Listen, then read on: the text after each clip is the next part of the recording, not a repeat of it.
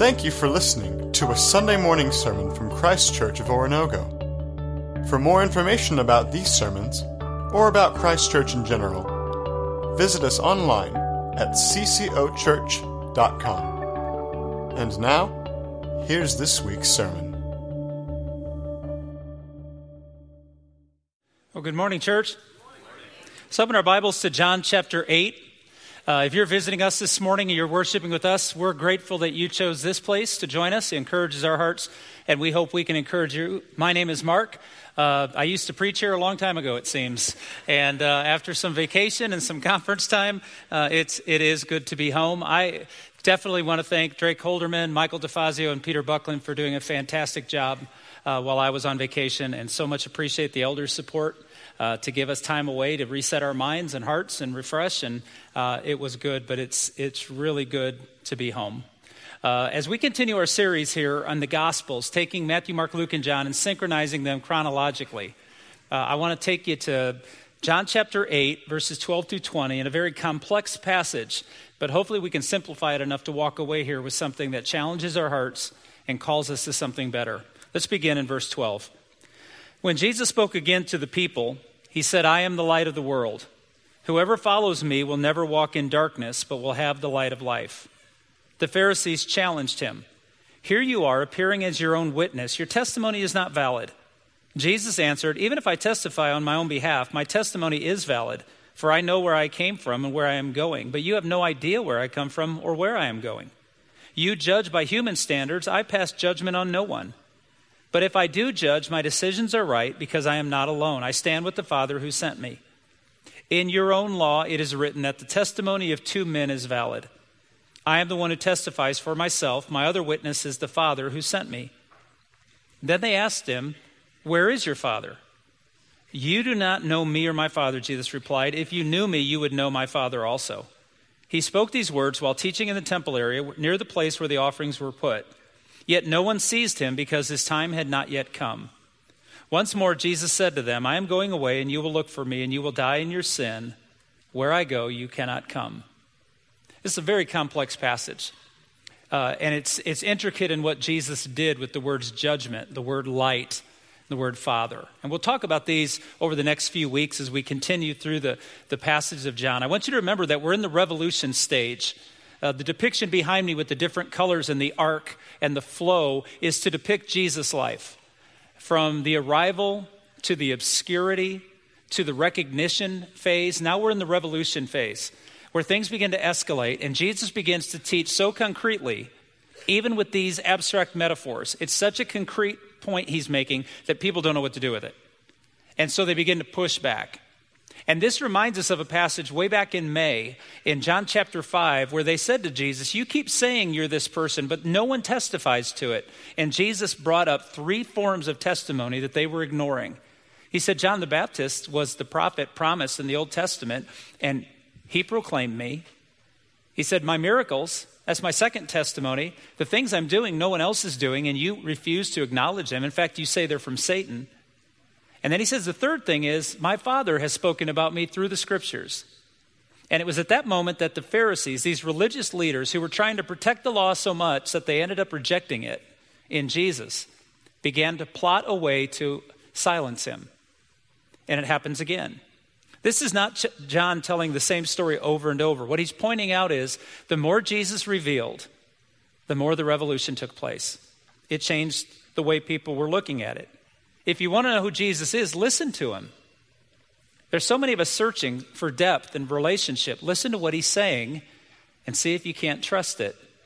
You see, John wrote so much later than Matthew, Mark, and Luke that many of the stories that they go back and bring up, John understands the audience would have known. So he writes a little differently with a different focus. And one of the things he does is he identifies in his writing 7 different times that Jesus begins a declaration of who he is with the phrase, "I am." Hearkening back to Moses when he said to God, "If I go to Pharaoh, by whose authority do I enter?"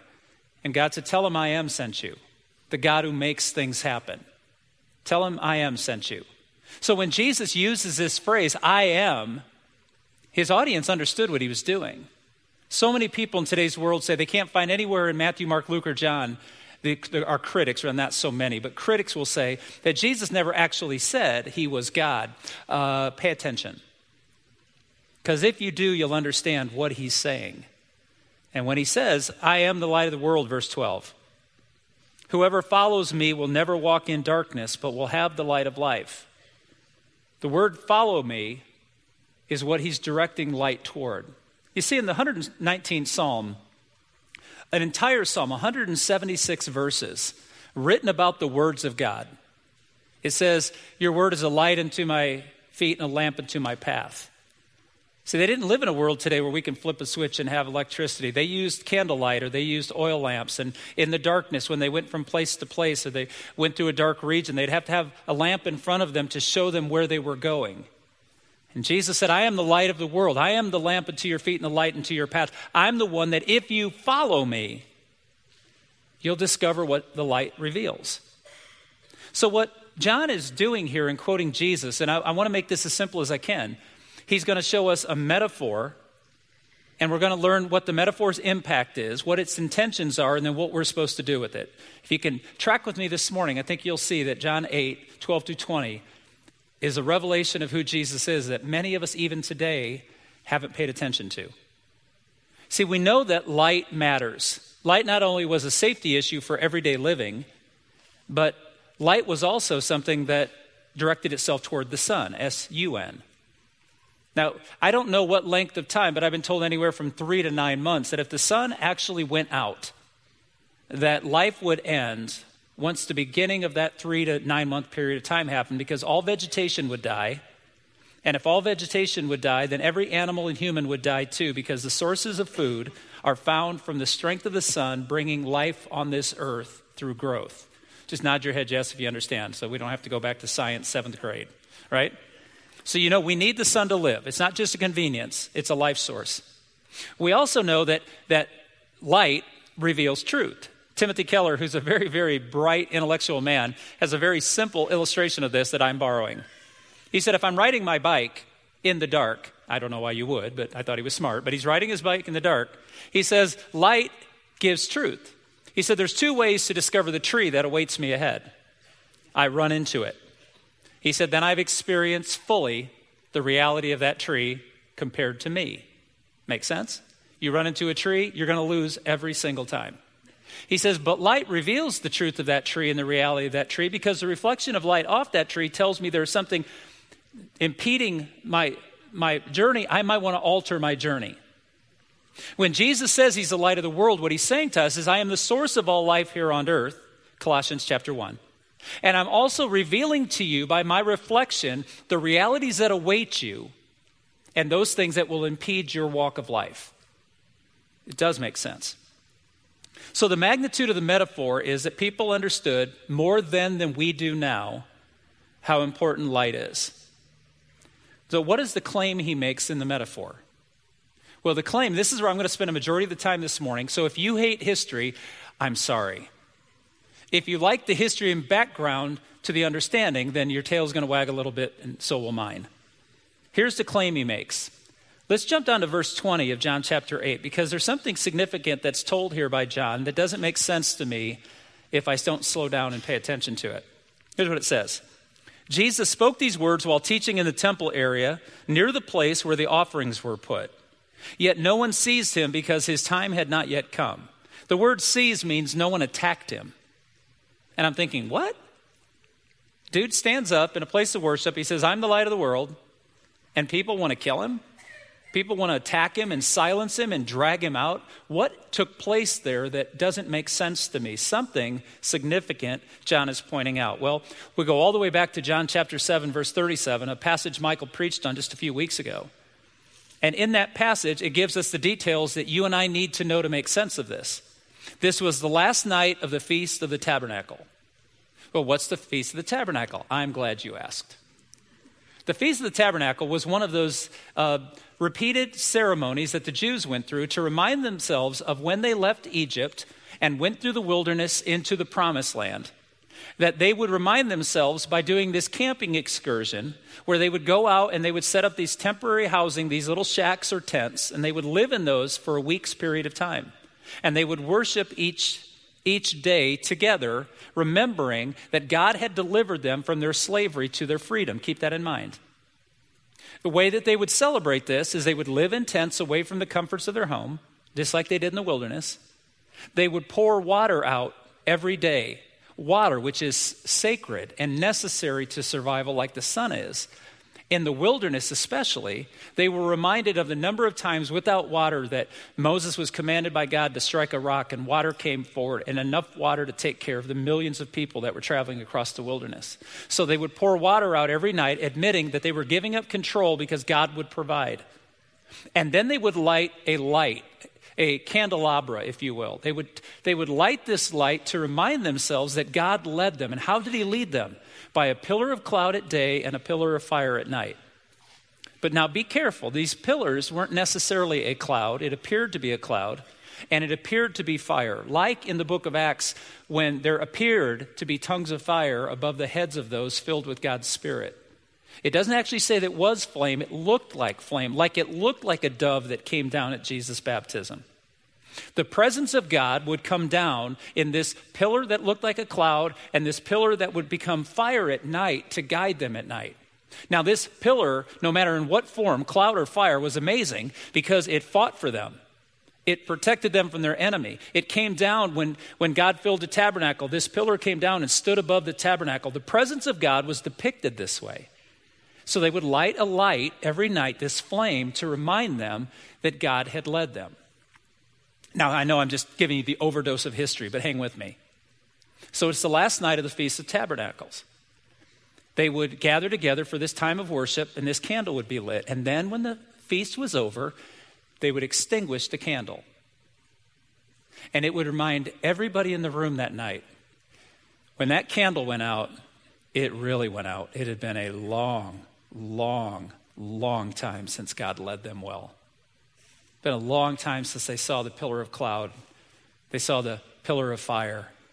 They missed it. They wanted it. There's some of our hearts that are hurting in here today because we want what we've seen other Christians have with God, and we don't know how to get there. And Jesus then, now you got all the context, right? Shake your head if you're with me. You got all this background? Jesus walks in front of that flame, and he says these words, I'm the pillar. I'm the light of the world. And if you follow me, you'll find this light. The light didn't go out. The people stopped paying attention to it. Jesus said, I'm here. Now, I know this is provocative, so if I make you angry, that's what I tried to do. Please forgive me in advance. If I walked on stage draped in the American flag and I tore it in two and I said, I am your freedom, would you be thrilled? Would you want to seize me and or attack me? Half the room would. The other half would go, hey, whatever. You see, we're divided in our country on what that symbol means, but there was nobody divided in the Feast of Tabernacles when they walked in front of the flame, and he said to them, in front of the flame where the offering was put, I'm your light. Now we know why they wanted a piece of him. And people say that Jesus never said he was God. He said, I am the Shekinah glory. I'm the presence of God here on earth, and I've come to guide you out of your slavery into your freedom. Verse 20, one more time. He spoke these words while teaching in the temple area near the place where the offerings were put. I am the light of the world. Whoever follows me will never walk in darkness, but will have the light of life. Whoever follows me. If you have a physical Bible and you write in it, you might want to underline those words, because Jesus being the light of the world doesn't matter a stitch if you don't follow him. Knowing that there was a pillar of cloud by day and a pillar of fire by night doesn't matter if they stayed where they were when the pillar moved. Church, are you with me? When the glory of God came down in this pillar of cloud over the tabernacle, it doesn't matter a stitch to anybody if they don't go in the tabernacle to worship. Jesus is telling us something. I am the one who needs to lead you from slavery to life, but you have to choose to follow. And like the sun, we all know this. When you're cold, I've got a friend, always makes me laugh. They're like a snake on a rock. They see the sun break out in a ray of light and find themselves just walking toward it, always cold, until they get in the rays. But we realize not enough sun can kill us, and too much sun can what? Okay, let me ask this question a different way. For all of you pasty people like me, What does too much sun do to you? Yeah, it hurts. Some of you just brown right up and look golden. You just look awesome, and you're sun worshipers, but you won't admit it. And you just walk out to get the mail, and you come back in, and you're like, wow. I walk out for 30 seconds. I'm like, ow. Because I go from red to white. And it's the way I'm created. And my sons make fun of me because when I'm outside working, I wear a bandana, and I cover my head. And they think I'm trying to be like biker cool. I'm trying to survive. Okay? I got a few bills to pay before I die, and I needed to get that taken care of so Heather's not stuck with them. But at the end of the day, too much sun can blind you. Too much sun can kill you. Too much sun can crush you. I've been to Central America to see men working out in 95-degree laser-like sun covered in long sleeve and shorts, and in long pants, and we Americans made fun of them until day 2. And then we were looking for any clothes that would cover us from the intensity of the sun. You see, if you don't draw close to Jesus, you can't grow. But God knew that if Jesus came down in full proportion of his glory, remember Moses said to God, "Can I see your glory?" And God's like, "Oh, dude, would crush you. So what I'm going to do is show you my back covered by my hand, and you'll get a small glimpse of who I am." You see, doesn't that make sense why Jesus came as a baby in the incarnation? Because that's the dosage of glory we could handle. The rest would have killed us. So Jesus is saying all of these massive things about, I'm the dosage of God's glory. You see, the sun or the moon is not a light, is it? Those of you that study the space, is the moon a light? No, it's a reflection of the sun. The moon exists, but it reflects the sun. Every world leader, every religious leader is nothing but a reflection of the image of God in them.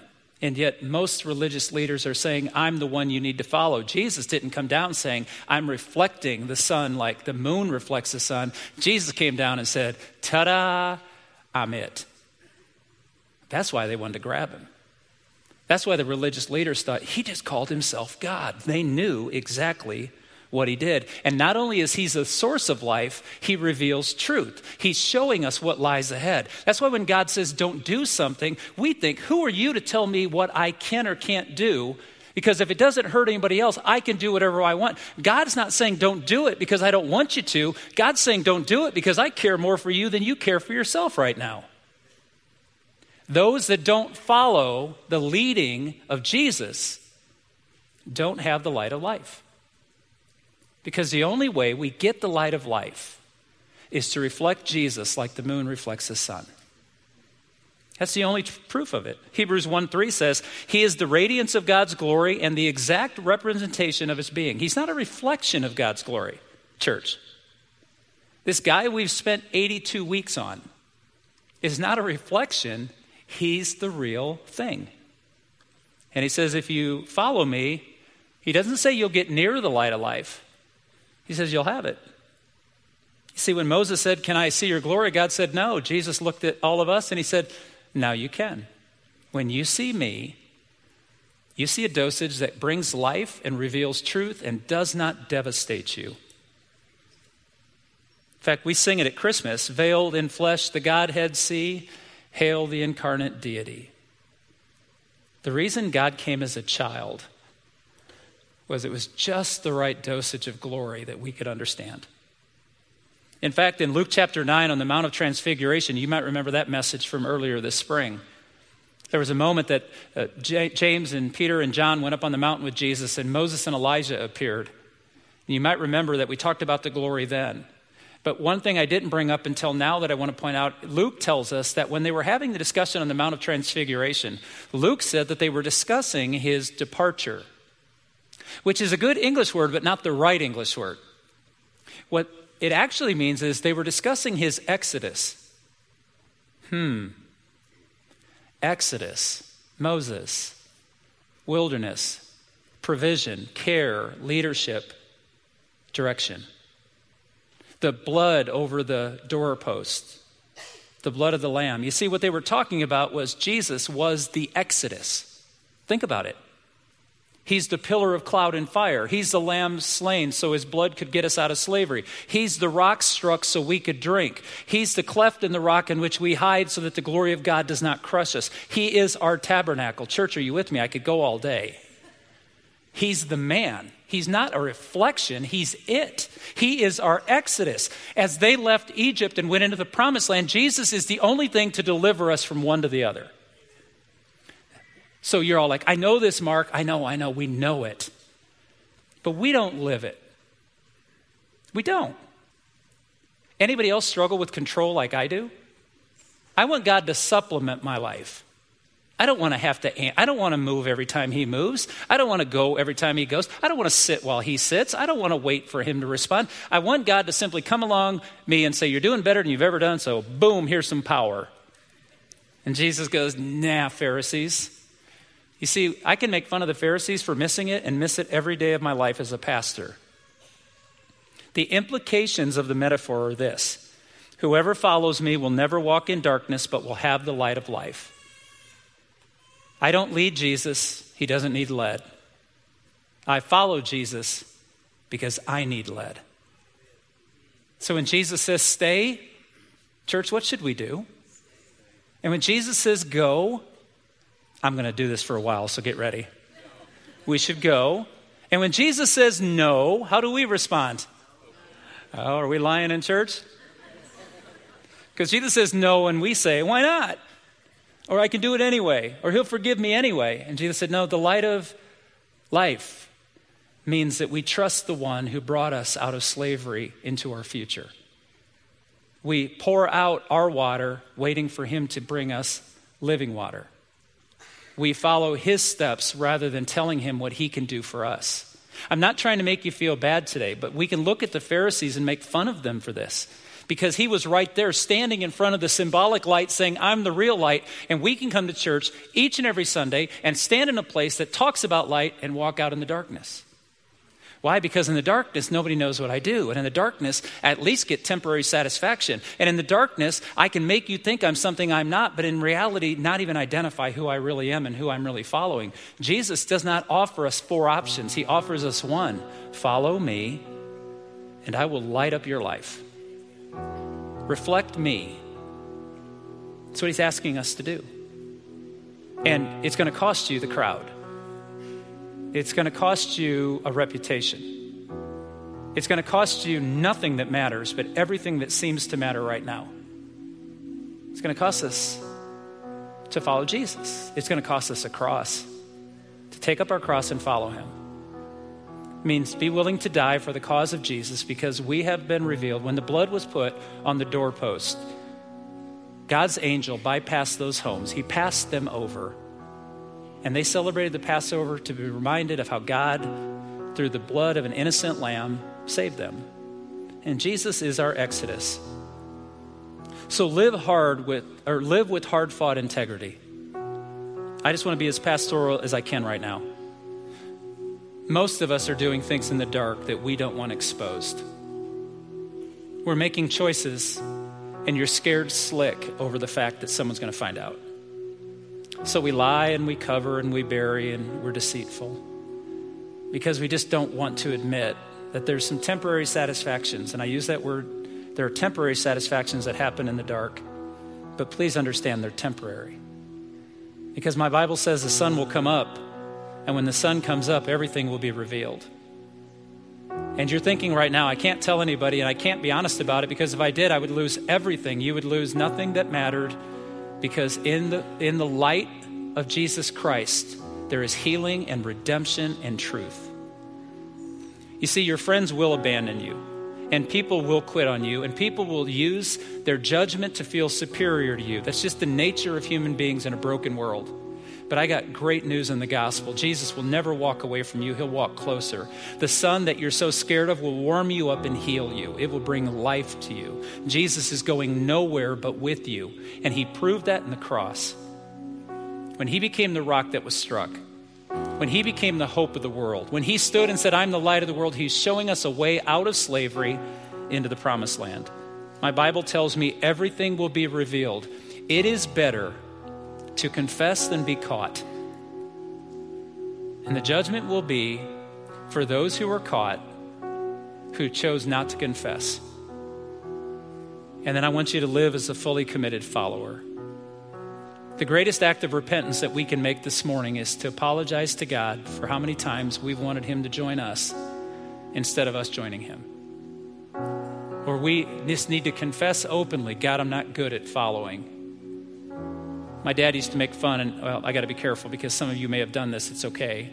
My dad's old school. He sees kids on leashes in the mall, and it drives him crazy. And I said, you did the same thing to us, except it was with the back of your hand. And he'd get this smile on his face like, yeah, I did. You see, we're not good at following from the youngest of ages, are we?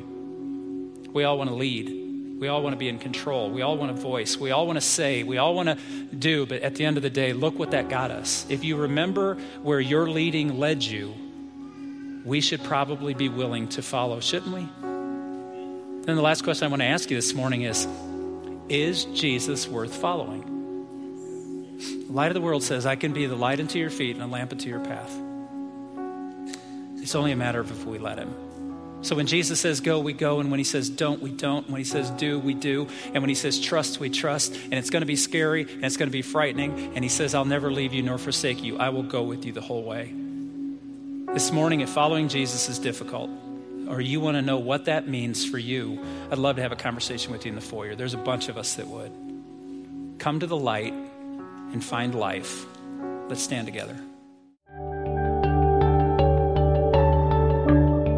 Thank you for listening to a Sunday morning sermon from Christ Church of Oronogo. For more information about these sermons, or about Christ Church in general, visit us online at ccochurch.com.